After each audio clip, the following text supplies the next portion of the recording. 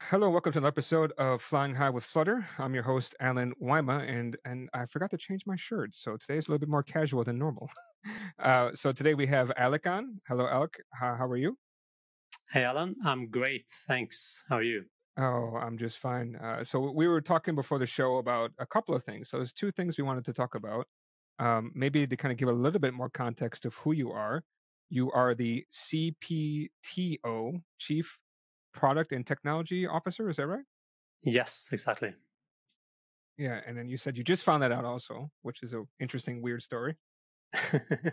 Yeah. So for the first few years of Done, so I'm also one of the co-founders. I was the chief technical officer, the CTO, and my partner Malin was the CEO.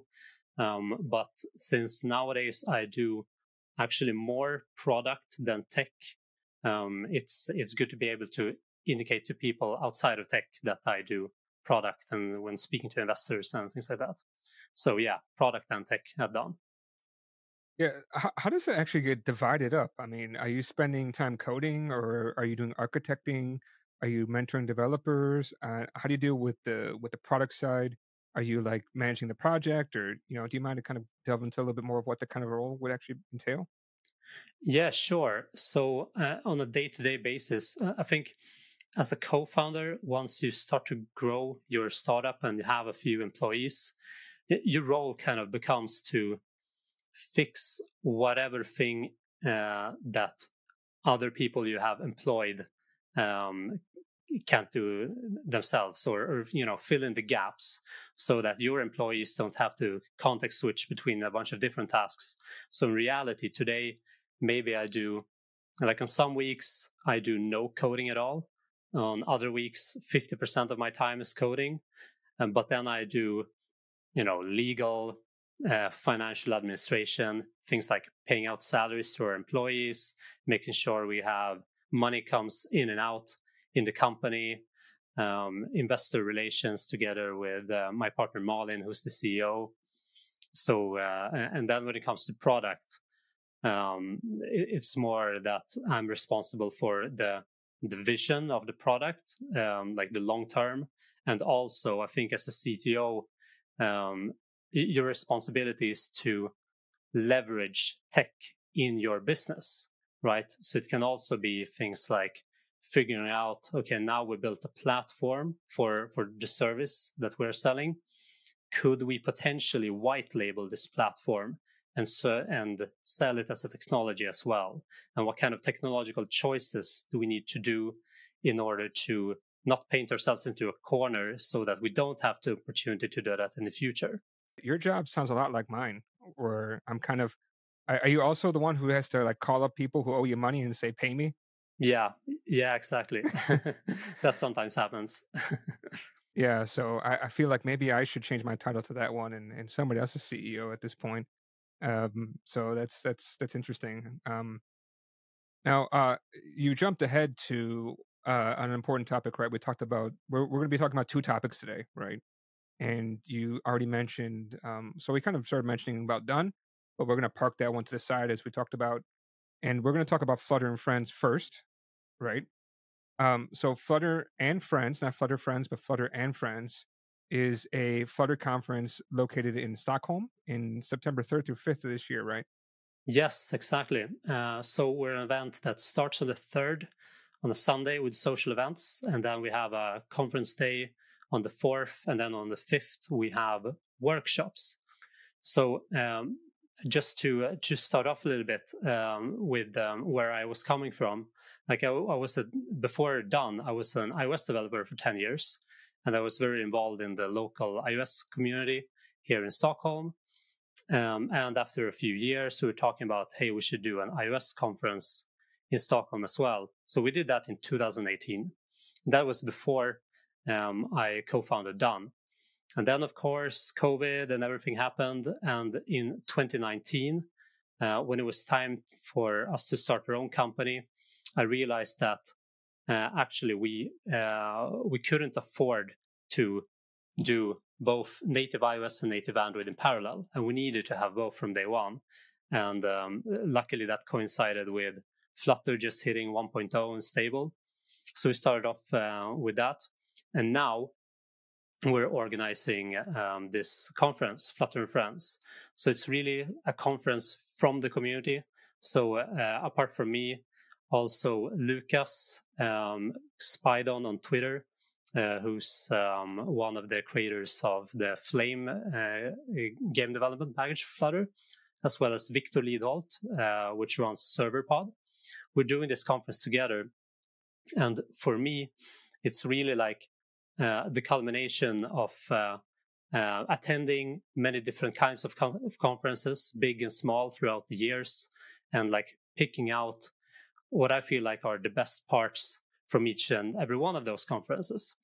And one of the things that we really want to highlight is the social aspect, which is why, hence the name Flutter with Friends or and Friends.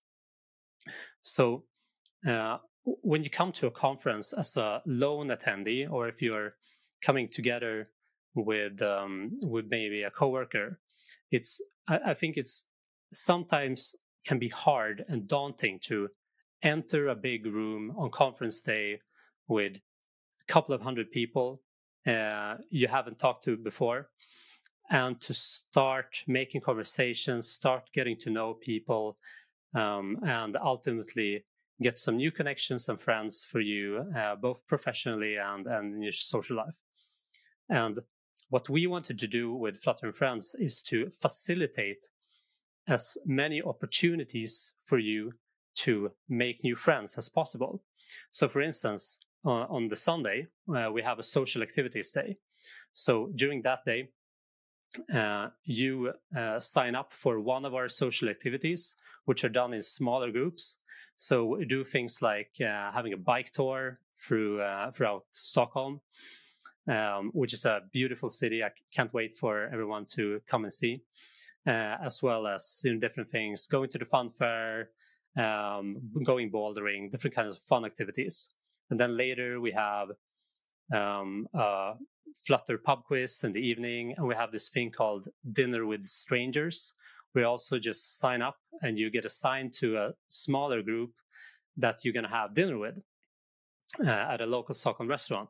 So we do that before the main conference day so that you get to know a bunch of people from different groups, from different backgrounds, well before the big conference day. So when you show up in that big venue with 250 people, then you already know some people in the crowd, and you're going to have a much easier time to start conversating with people, and you're going to have a better opportunity to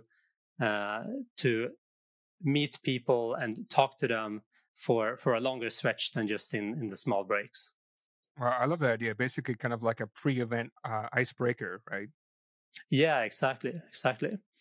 And then after the conference day, we also have a workshop day, which I think is, as far as Flutter is concerned, I think we're the first conference doing it.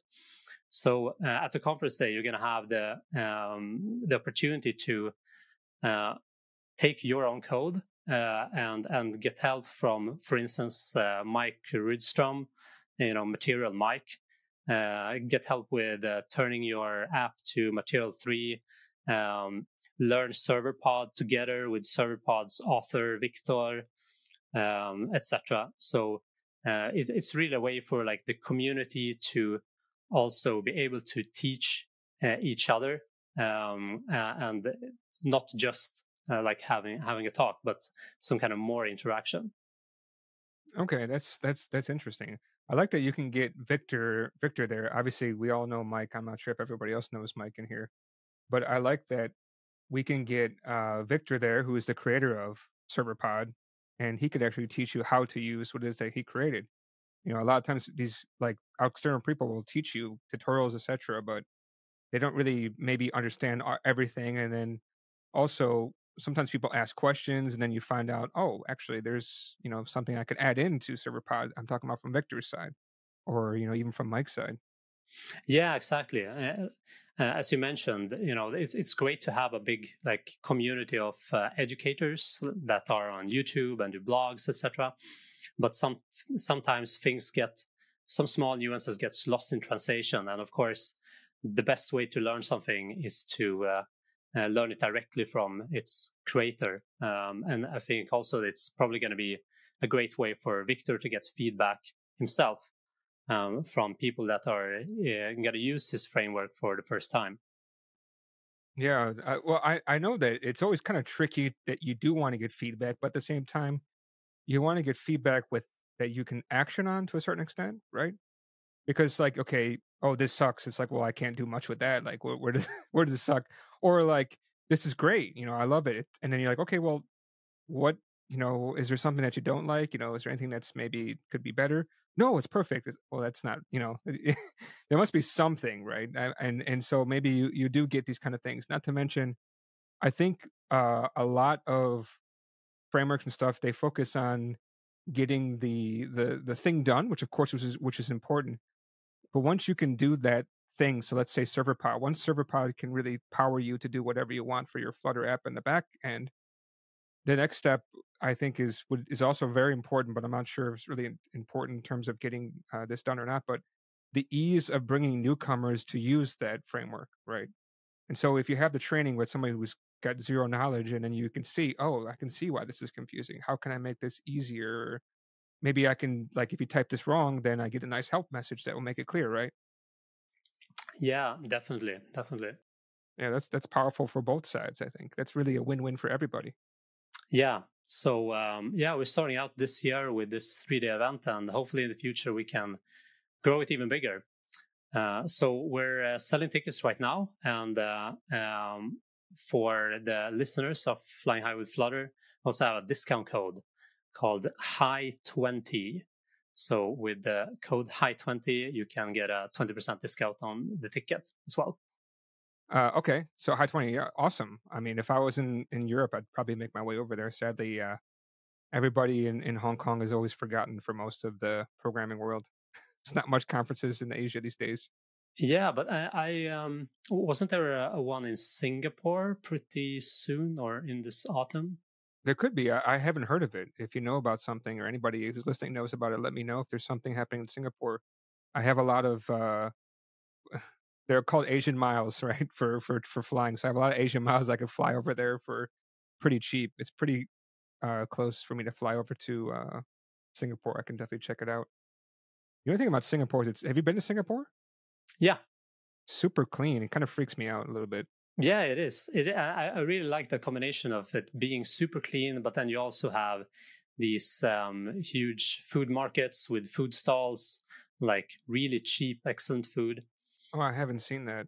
I actually live in a local market over here, so I'm so used to seeing, half, like, take a whole pig and cut it in half, like, I guess you would call that long ways, like, on a push cart being pushed across with the hooves being dragged on the ground. So it's like, all right. Oh wow. Yeah, I don't know if I would trust that. my I'm not even kidding you. Like my bedroom. Well, you gotta wash it, right? But my bedroom is actually right on top of a butcher shop. So I always hear chop, chop, chop. Well, I'm used to it now, but before I used to hear chop, chop, chop at 4 o'clock in the morning. But yeah, I can imagine. I've never seen something like that. To me, Singapore is quite built up, but I haven't traveled all around Singapore. But kind of getting back to the main topic, like I love your idea. In fact, I'm actually in the middle of putting on a potential conference in Hong Kong Oh, that's awesome. for something. Yeah, I'm not going to say too much because I feel I might jinx myself and it may not happen. But I'm working on it, and I kind of like your idea of that pre-party. I went to a conference in I want to say Ukraine in UK where there was something like a pre-party, but it was more for like um speakers and stuff, and they didn't really make it so clear that you should come. But this one sounds more, no, you really should come because it's going to make everything much easier, as opposed to this one was, no, you get to meet people before the conference so you could get like that one-to-one time. Because once you're in a conference, obviously you cannot, just, I want to say bug them, but you cannot spend as much time together. Plus, of course, it was at like a bar and stuff, so you had a little bit more relaxed. So yeah, depends on how you want to do it. Yeah, exactly. I mean, I've been to conferences before that had these like pre-drinks the day before, and usually quite informal. Um, but what we really wanted to do was to make it part of the actual agenda for the conference and split people up into smaller groups, so it's easier to make small talk and contact. So yeah, really looking forward to it. Tickets are available for purchasing now, right? Yep, tickets are available, and we have a great lineup of speakers as well. We have Felix Angelov talking about how they built for Shorebird. We have Vyacheslav, who's on the Dart compiler team. He's going to talk about like the Dart runtime. And Ankansha, Dominic, Darja, Scott Stoll, Lucas of Widget Book, and many more. Speaking of Widget Book, I mean, they really kind of, I want to say they ran out swinging, but they really got a really good break. Like they were mentioned in another conference, I think, or Google I/O, I think it was. And they got a pretty big boost. Yeah, yeah, I believe so. I haven't actually used their product yet, but I really want to do that. You basically got a lot of heavy hitters coming, so that's quite a big. Because there's, I mean, I've never heard of Flutter and Friends, but again, there's so many conferences. It's hard to keep track of in Flutter, right? I mean, we just finished what was that one in Berlin? FlutterCon, right? Yeah, exactly. So, I mean, we're 2 months after FlutterCon. Hopefully, the desire for more is going to come soon enough, so people can get tickets to us as well. But yeah, FlutterCon was absolutely huge. But what we're doing is, I think, slightly different. It's a bit more communal in the fact that it's smaller and so on. But I also saw that Widgetbook had a great after party after FlutterCon that seems to be very appreciated. But one of the main things also is that I feel like in general, online and in conference, you have this really tight community among speakers and like content creators who know each other through Twitter, through speaking at conferences. You usually have speakers dinners and so on, and it becomes like a really tight knit group. But for like the regular Flutter developer who just asks his boss for a ticket and comes to the conference, we wanted to give them that feeling of community as well, and make sure that everybody come out with new friends, so that it's not only this like really core tight knit group of people who see each other at every conference. Yeah, now that you mentioned, I didn't even think about that part. I mean, for me, I think I usually make a couple of friends there, and then once you leave, you just kind of lose touch or whatever. Or you're trying to meet up again the next conference. But yeah, I see what you're saying, right? Basically, there's more bonding between the speakers than there is the people who actually attend, right? Yeah, exactly. Okay. Well, I'm curious to see. This is the first time you guys have done this style. Yeah, so we the Swift conference that I was organizing in 2018, we had the same kind of concept with the social day, but then we didn't have a workshop day afterwards. And from there, like we tried out this concept with the social activities and the pre-party, etc. And we got great feedback from attendees, and I felt that we had like a really great like community feeling at the conference. So it felt like it was a hit move. So that's why we wanted to continue with it, but for the Flutter community. Now that I'm no longer a native developer. Yeah, that sounds pretty exciting. I mean, we talked quite a bit about that, and we have another topic to get to, and we're about halfway in. Is there any? Don't mean to kind of brush this topic and do a unsmooth transition, but is there anything else that we've missed about Flutter and Friends that we should let people know about before we transition back to about your experience with Flutter? I think you can find most of it on our website, flutterfriends.dev, and you can follow our Twitter as well on @FlutterInFriends. So yeah, go there for the latest updates. Now, coming back to you, right? You started this company called Done, which now is the word "done" also in Swedish, or is this just the English word "done" and that's it, and everybody knows that word? Yeah, it's just the English word done, and that's it. So the funny thing is that the company I was coming from was called Doer, so I went from doer to done, but it felt like it was a good fit for the type of service that we do. So we're this kind of managed service for hiring craftsmen. Yeah. Well, I kinda wanted to talk a little bit about the I mean, I know what it is, and I don't mean to cut you off, but I like to hear about kind of the before story, and then we kind of get into what you guys actually do and how you solve the problem, if you don't mind. Yeah, absolutely. So, idea wise, I think it started for me like way back when I was trying to do like some simple renovations with my kitchen. Nothing like not a complete renovation, but some small tweaks. And I found out how difficult it was, at least in Sweden, to find a great contractor. And many of them, they didn't want to take these kind of like smaller jobs. They only wanted to do big projects. And then once I had the job done, it took like 6 months for the invoice to come.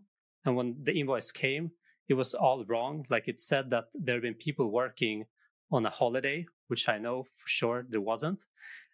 So I was figuring, there needs to be some kind of improvements in this home services area. But at the time, I was working at the other startup called Doer. But then, uh, after a few years, actually, when I was organizing Swift and Fika, the Swift conference, one of our sponsors there was this company called Antler. So Antler is a venture capital fund, but it's also a program for entrepreneurs who want to start their own company, but don't have haven't developed the idea and don't have their co-founders yet. So basically, they take in applicants and try to do like a 50-50 split between people in tech and people in business. All right. So I joined this program, and so did my co-founder Malin. So we met there. So she had a background of running like business operations at different startups before, and I had the background of being a iOS developer and like a tech lead.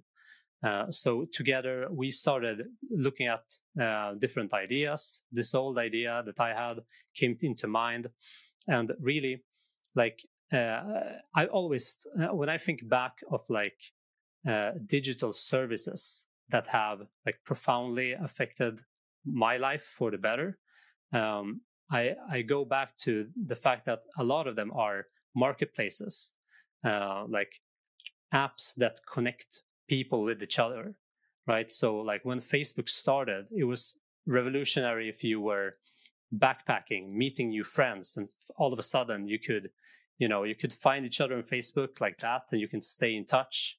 And services like Airbnb that may be able to, live at other people's places and explore new cultures.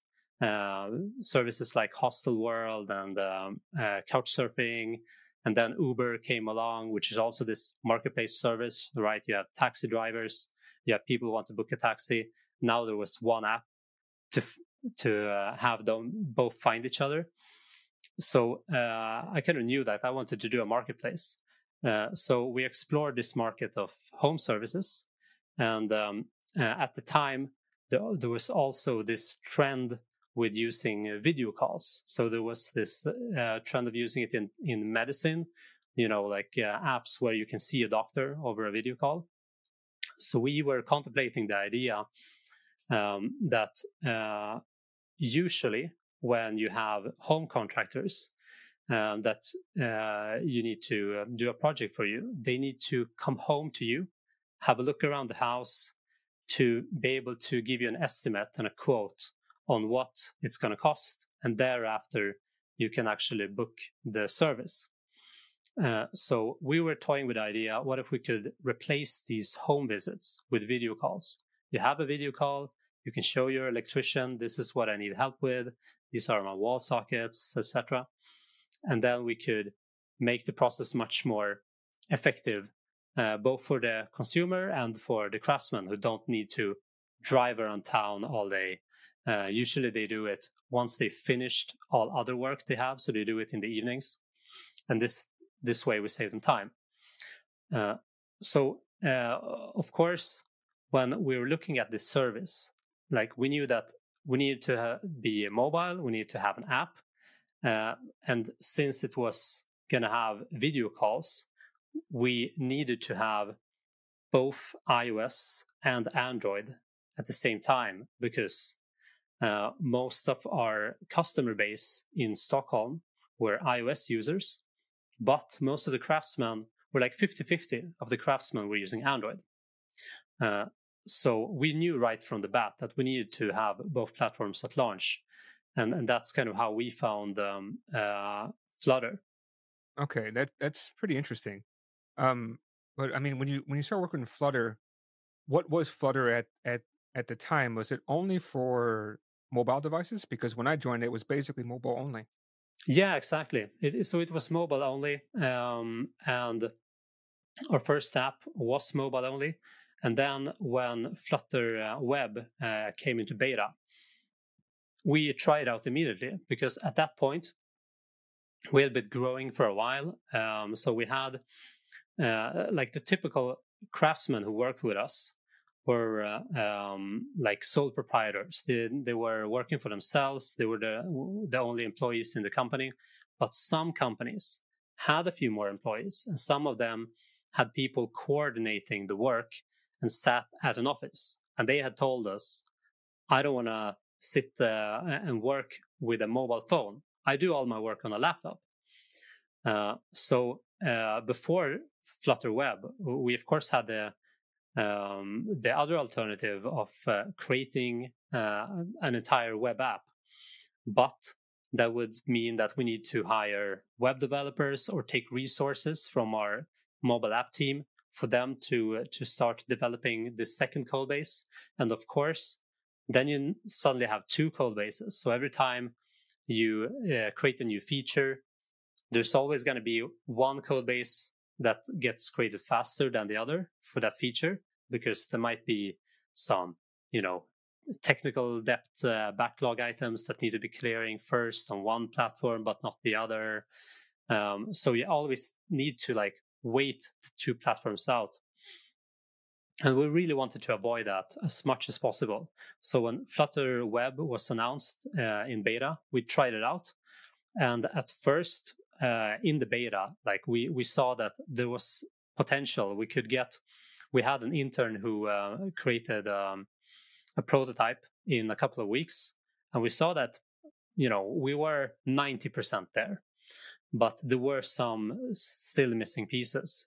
And then after holding off the project for a few months, and when the Flutter Web went stable, we tried it out again and saw that it met our needs perfectly.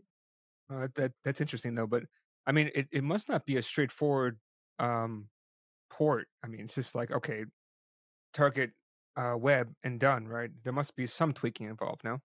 For our first web version, we targeted actually desktop only, so we didn't target mobile web. So what we did was to make the layout flexible, and we added like uh, we made our tab bar like vertical instead of being at the bottom, and we added like a pane view, so you had like your main navigation, and then you had the second pane with the details of whatever you clicked at in the navigation pane, things like that. But those are only UI tweaks. At first, we didn't have our video call feature on the web. We only had it on mobile, but later we added that as well.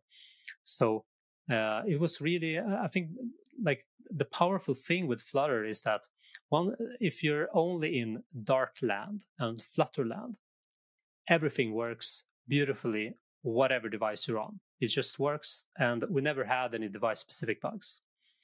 It's only the plugins that are going to be the headache. So in our case, like we were using Firebase, and there's still no pure Dart implementation of Firestore and all the different other Firebase services.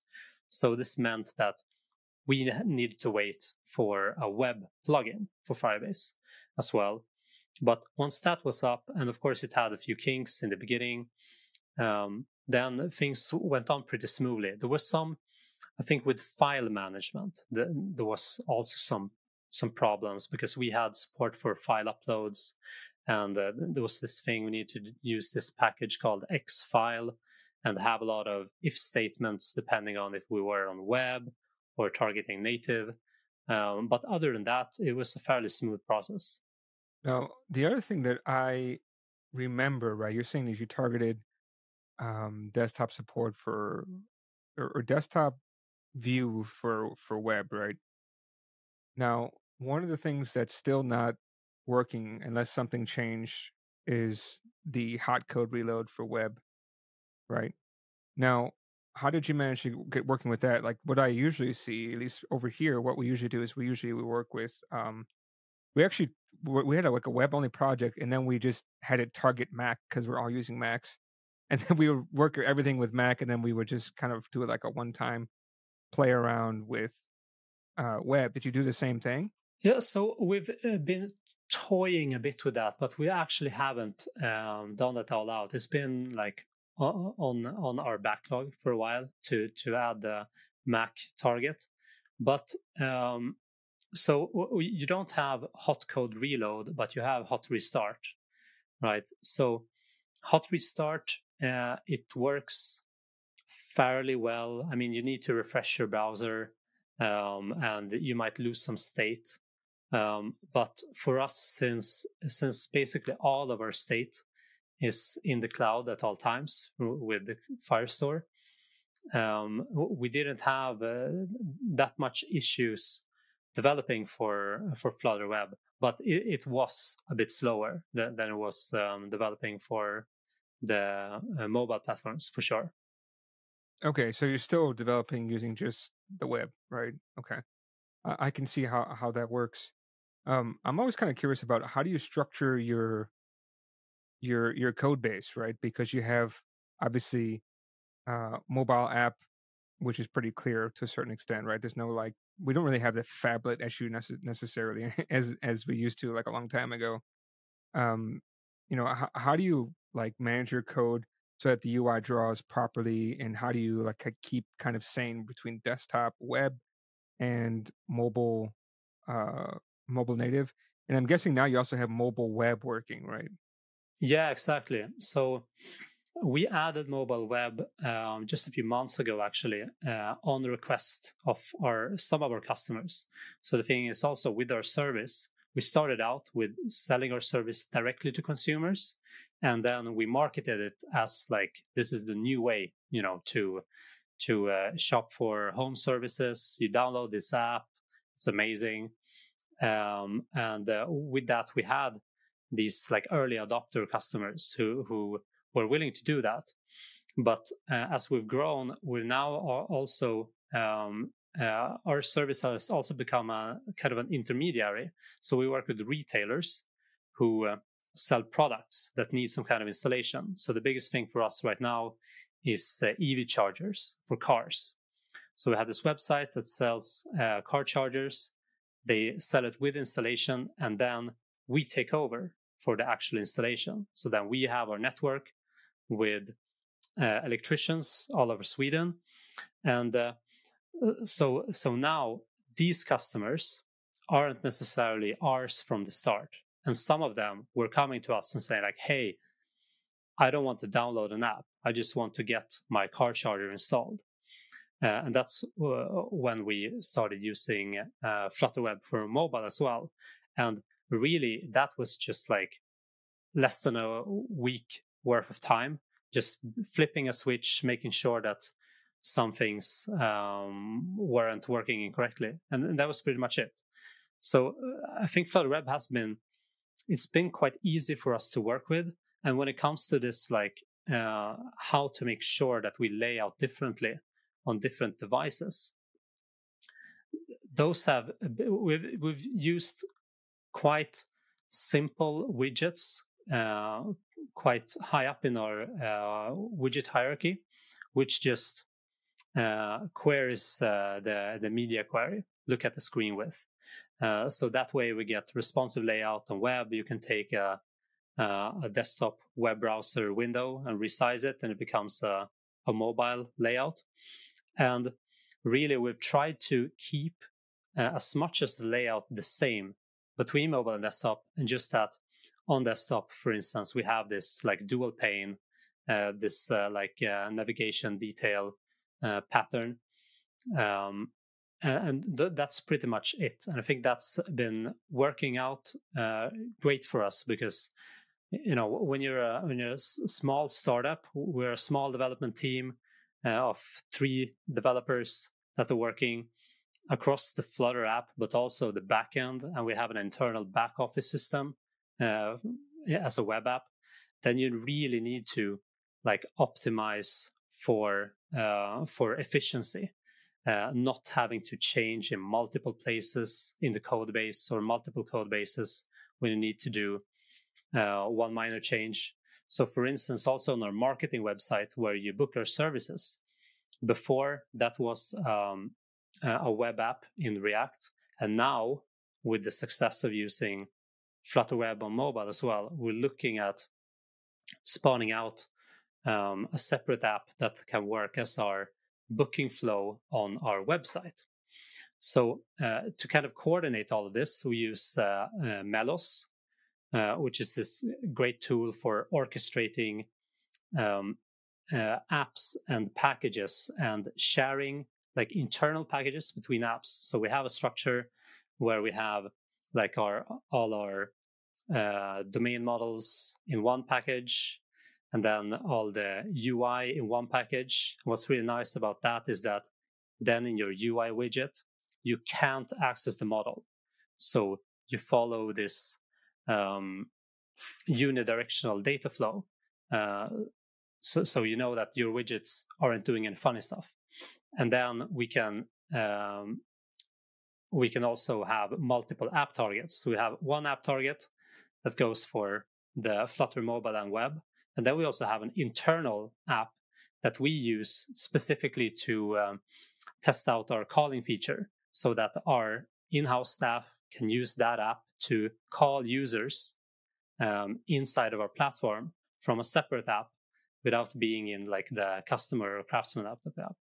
Now, are they also using the in-app calling to call them, or are they calling like traditional way? Yeah, exactly. So they also use the in-app calling. So after the COVID years, I think many have been experiencing like the pain of really bad WebRTC calling solutions that are used by health agencies and stuff like that, where both of you have to go to the same URL at the same time, and um, things like that. And we really wanted to avoid that and make the calls like as much as of a true native experience as possible. So we have our own plugin out there called Flutter Call Keep, which integrates with CallKit on iOS and Connection Service on Android to manage the calls so that when a user calls somebody in our app, um, for the receiver, it shows up as a real call. So your phone starts ringing no matter what you do with it, and it covers the whole screen. It says, like this electrician is calling you from the Done app. And also you have you also for free get background calls that way, so that craftsmen or customers can look things up while they're having the video call and so on. Yeah, okay, that's cool. I do remember it, like I think originally Skype was using this many years ago, and of course I'm sure they're probably still using it. So that's actually pretty easy to use. You're saying you're using a package for that, or do you actually have to write that package yourself? Yeah, so we wrote that package called Flutter Call Keep. We also use another package called Flutter WebRTC to handle the actual streams. And now we also use that in conjunction with Agora, which is this managed service for WebRTC, which has been working great. Like we used to have some quite a lot of connection issues when we were running our own WebRTC servers, but with Agora, things have been working super good. But with Agora out of the box, you only get this like in-app experience where both parties need to enter the same screen at the same time.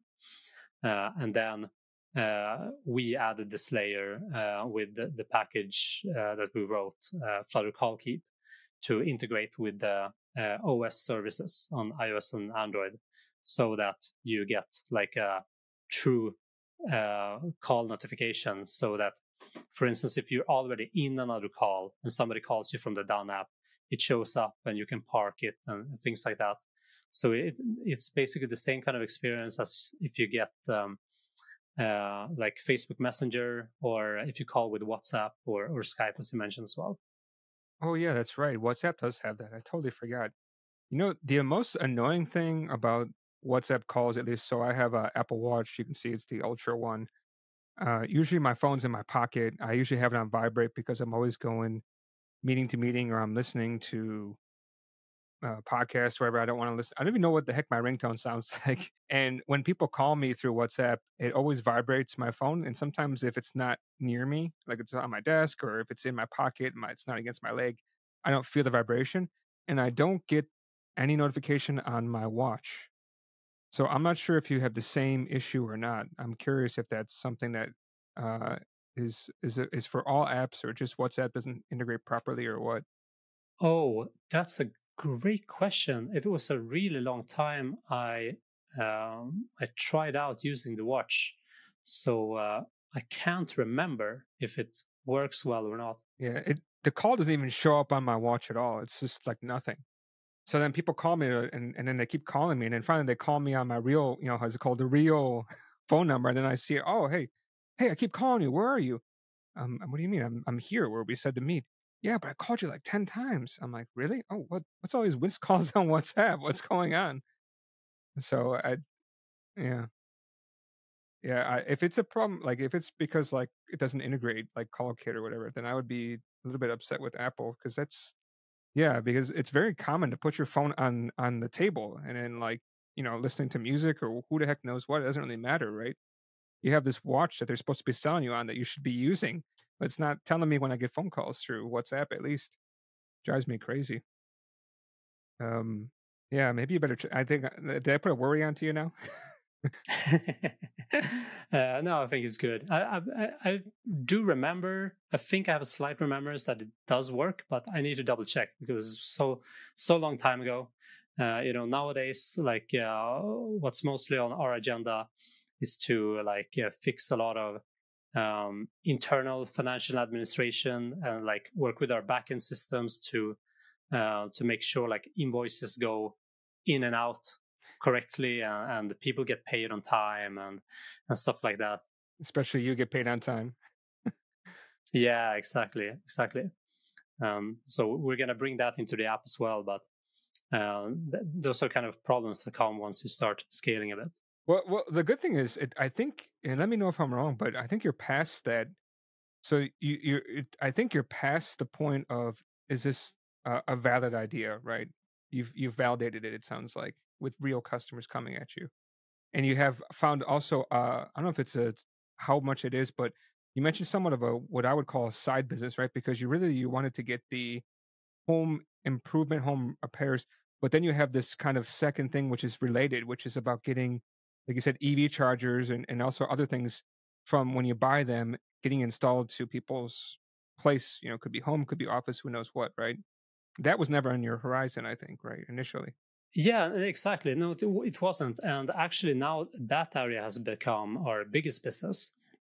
And I think it's interesting.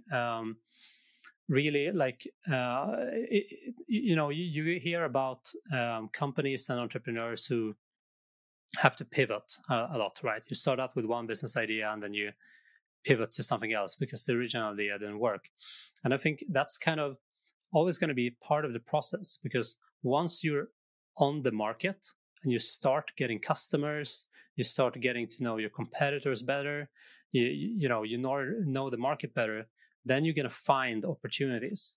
And I think that's something that's really important as a CTO, to plan your product to be able to take opportunities when they come.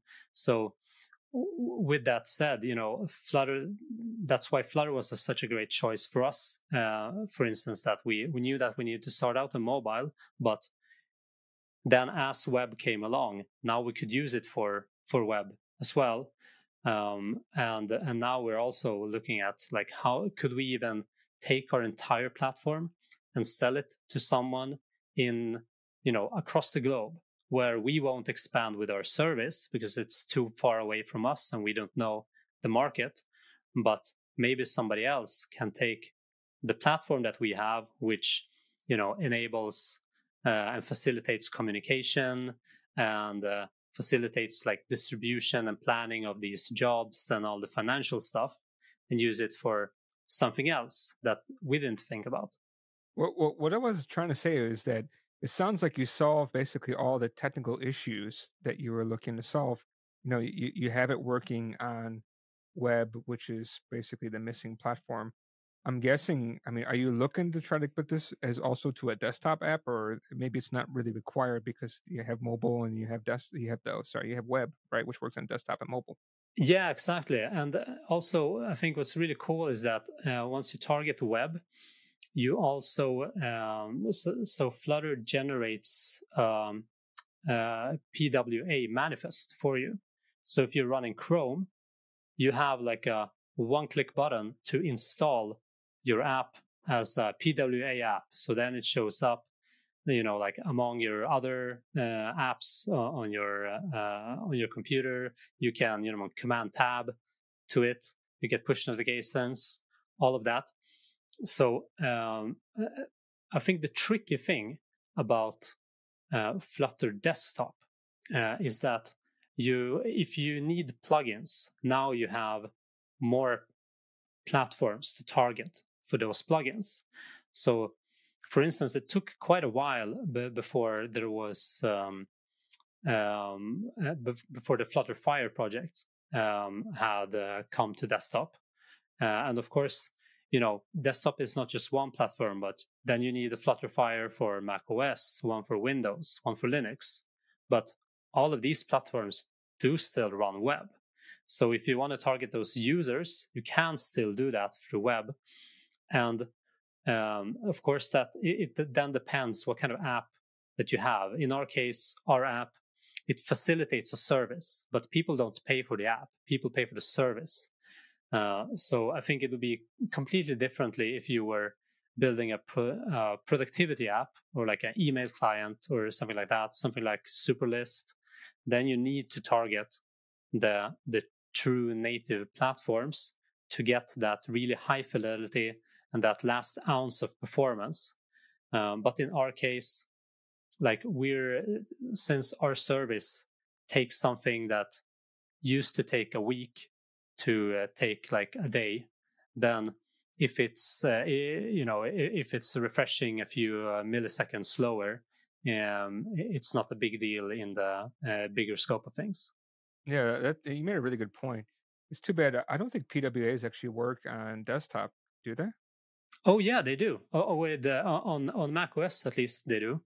Um, yeah, and but what's also interesting is that if you have an M chip Mac, you can also run native iOS apps.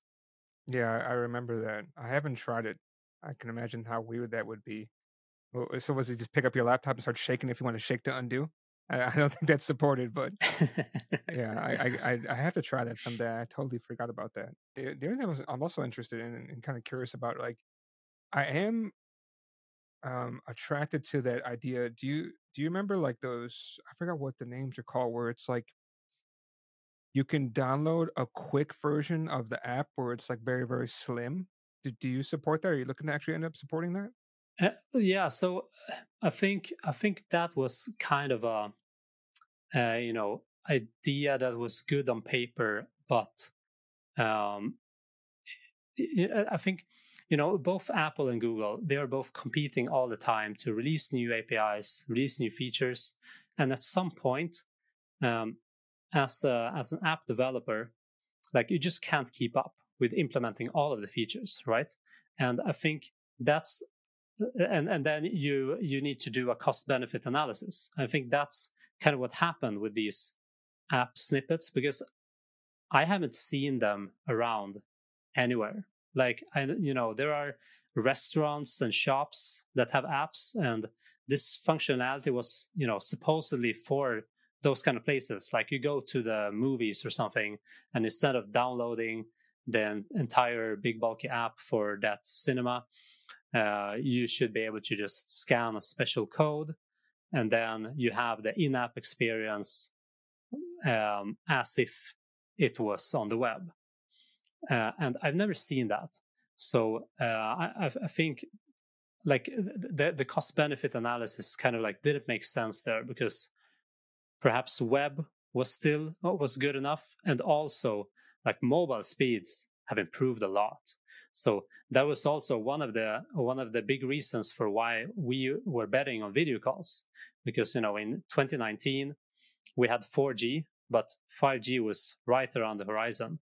And already then, like we could start noticing amongst the users that most of our users had better cellular connection than they had Wi-Fi, because with at-home Wi-Fi, it depends really a lot on your configuration. It depends where your router is, what brand, if there's additional traffic coming from other tenants in the same house. But cellular just always works. And with 5G, I would reckon that most people have a better connection on their mobile than they have at Wi-Fi. And once you have that, like downloading a 100 megabyte app, it's not a big deal.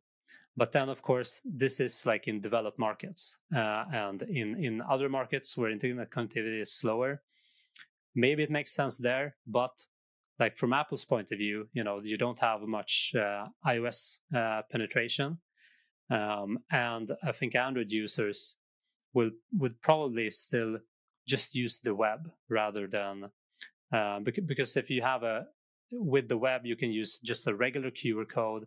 You don't need to do something like fancy where the device senses that this link goes to like a special limited app link, rather than going to the web browser or going to the store, and it just becomes more complicated. Yeah, I see what you mean.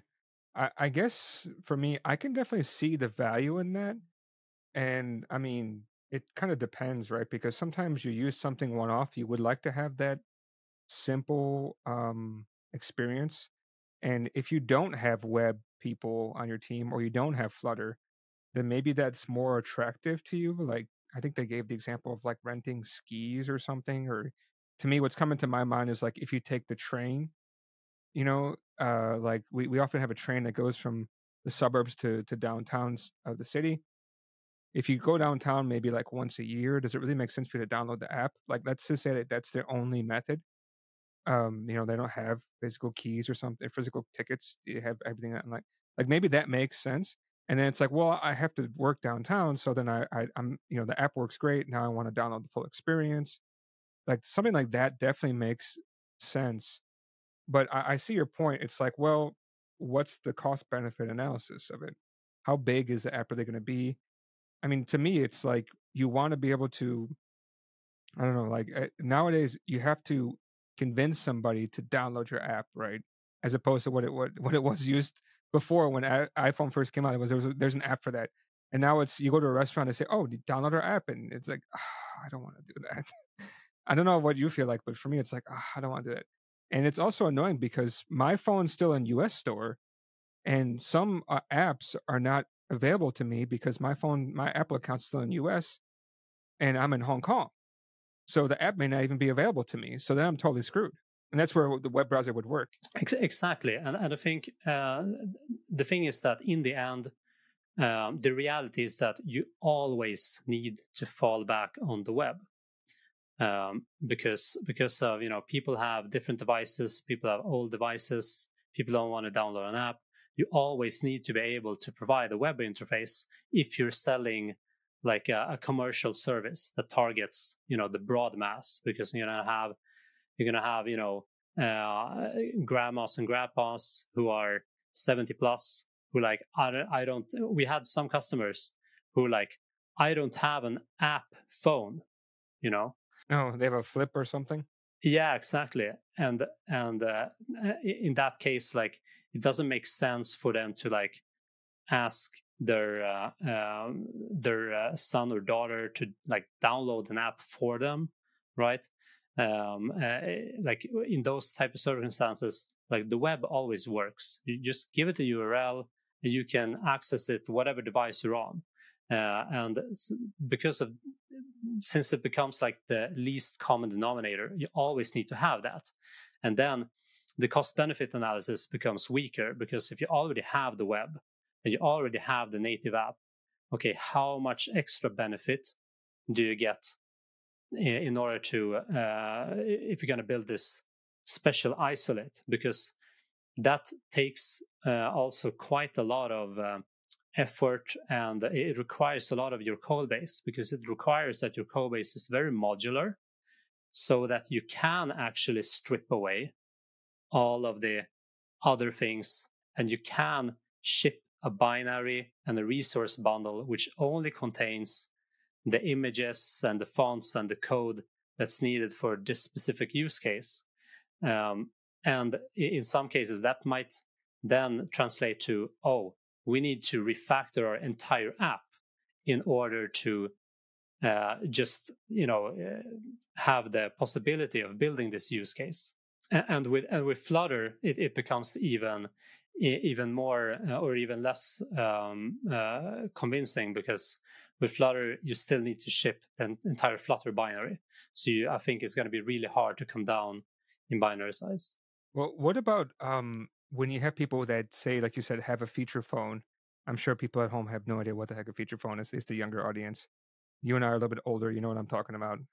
So basically, a non-iPhone or Apple, not even a Windows, but like if you have, and then you have like a desktop with no webcam, no microphone. How do they experience done then? Yeah, so apart from video calls, we also have an in-app chat. But also, in special cases, we just need to like leave everything digital behind. If there's a customer that has ordered the service, they paid for the service, the important thing is to provide the service for the customer and make the customer happy. So in those cases, we might do things in our back office, because like in our app, both the craftsman or installer and the customer uses it. So the craftsman still like uses our app to manage that project, and to make notes for themselves, etc. Whilst maybe the customer never even sees the app. They just they might get like a regular phone call or an SMS saying like, "Hey, your installer is coming this date at this time."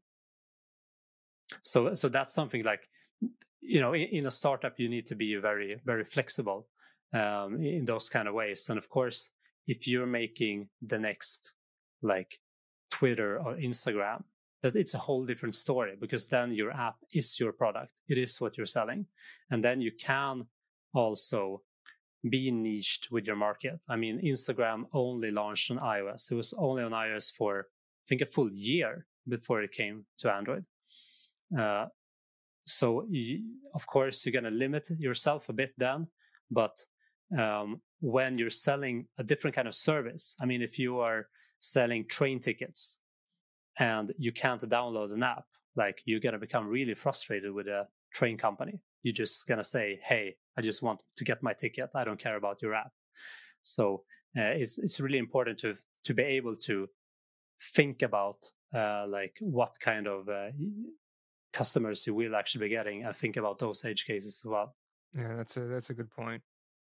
Um, well, I mean, I think we covered quite a bit about done. Is there anything else that we missed about it? I mean, we went deep into the product. We talk about what it actually does, the new line of business, your pivot, a slight pivot, right?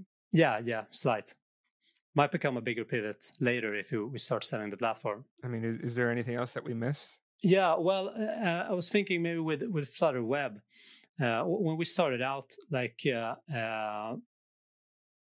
just like Navigator 1.0, 2.0 era, with Navigator 1.0, that's all history now. But Is that a pun?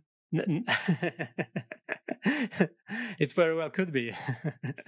But yeah, as you probably know as well, like the URLs you got on web were pretty terrible. Like it wasn't built for handling web URLs as web users were used to. So that's also why we didn't launch like a customer version of our web app until Navigator 2.0 showed out, and we could do things with Go Router. We also haven't yet transitioned to Canvas Kit. We're still using the HTML renderer, and the biggest problem that's stopping us. And I'll be really curious to hear from the Flutter team on this. Like, there's an open issue about it, but that's the rendering of system native Mm, emojis. So in for our use case, like chat is probably the most important feature in our app. People chat, the craftsman and customer all the time.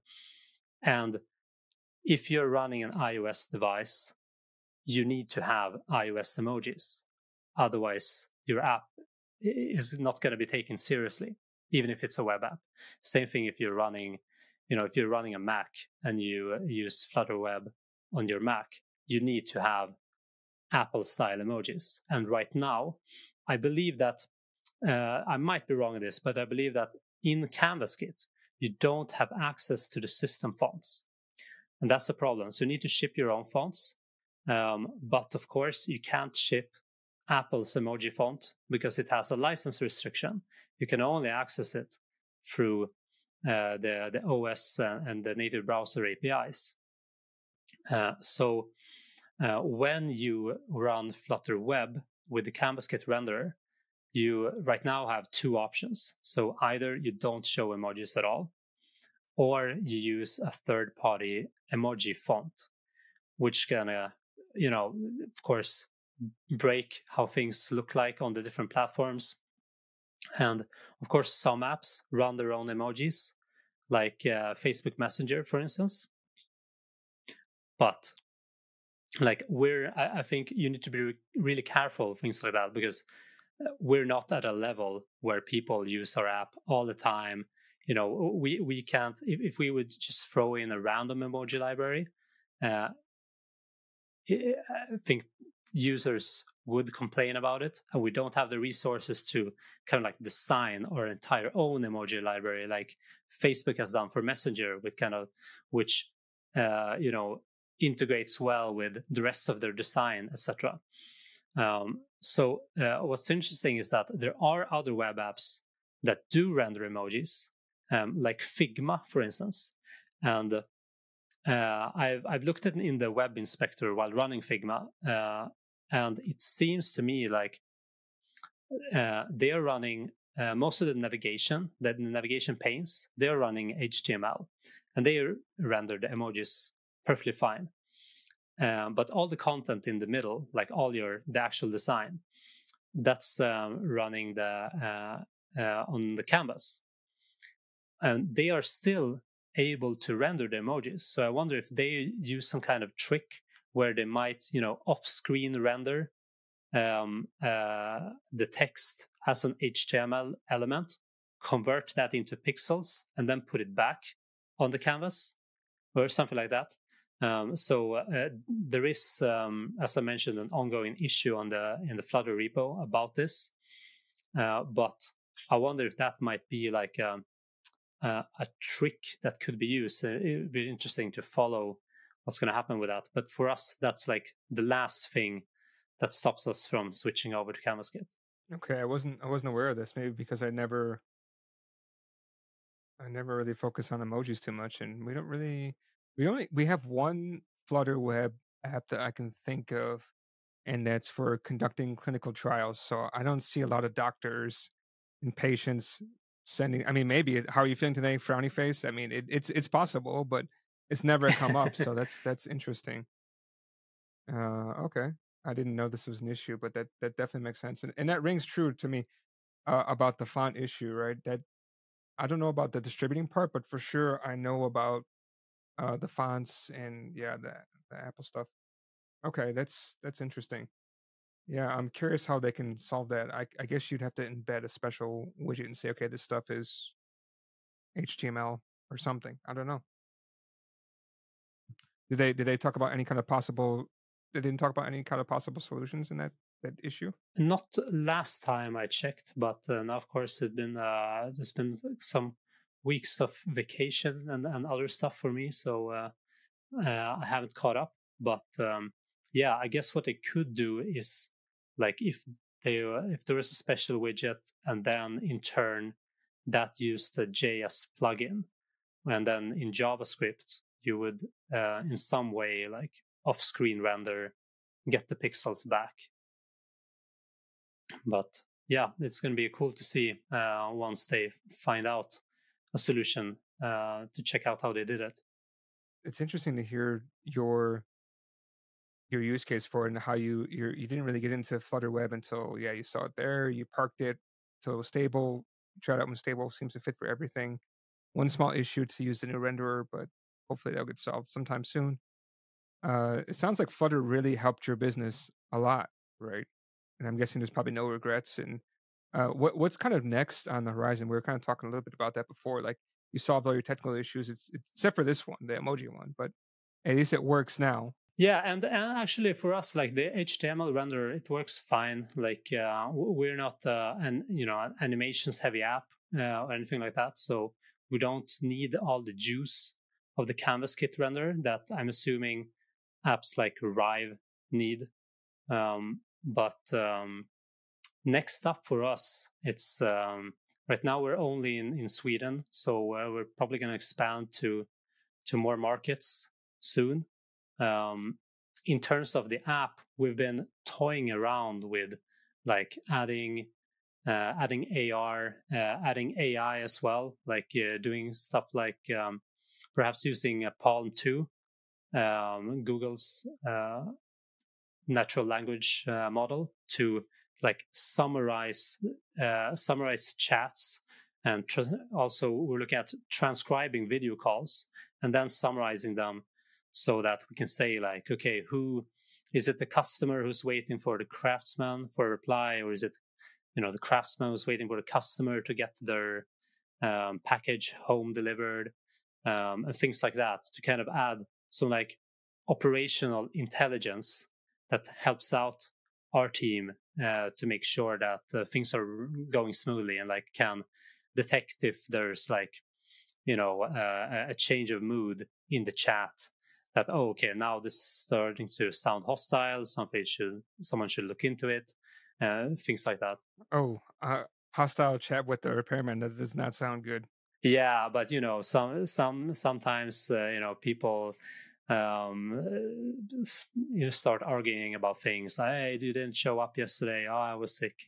Things like that, and then we need to get a hold, maybe give the customer a discount, maybe just talk to them, or making sure that the partners that we do have, the craftsmen, that they are good at their jobs and good in communication. And it's really hard to do that at scale. Oh, for sure. I mean, you're gonna have some bad apples, but I think what I try to think about other people, and sometimes I think it's just about setting expectations, right? Like, oh, you said you're gonna show up. Maybe something wasn't communicated or wasn't clear what's going on. So stuff happens, right? And then people get all upset because they feel, not happy, right? I loved hearing your insight about how Flutter really worked out for your business and how Flutter Web also worked out well, and you've been super happy with it other than that one small issue with the emoji, and hopefully again that one gets fixed because that I'm sure you're not the only one. In fact, I was just looking up over here, and it seems like a lot of people are also complaining about that. So yeah, that's a really big issue, I would say. What's a relatively big issue? Yeah, exactly. It's not a huge issue for us. We can still run with the HTML renderer. But yeah, it was super nice talking to you, Alan. And you can also find me on Twitter and at Mr. Alec. And remember to check out Flutter and Friends in September. Um, yeah, super awesome talking to you. And discount code is high 20, right? HIGH, and then number two, number zero. Yes, high 20. Cool. Thank you so much for coming on, and hopefully have you again on soon. Thank you too, Alan.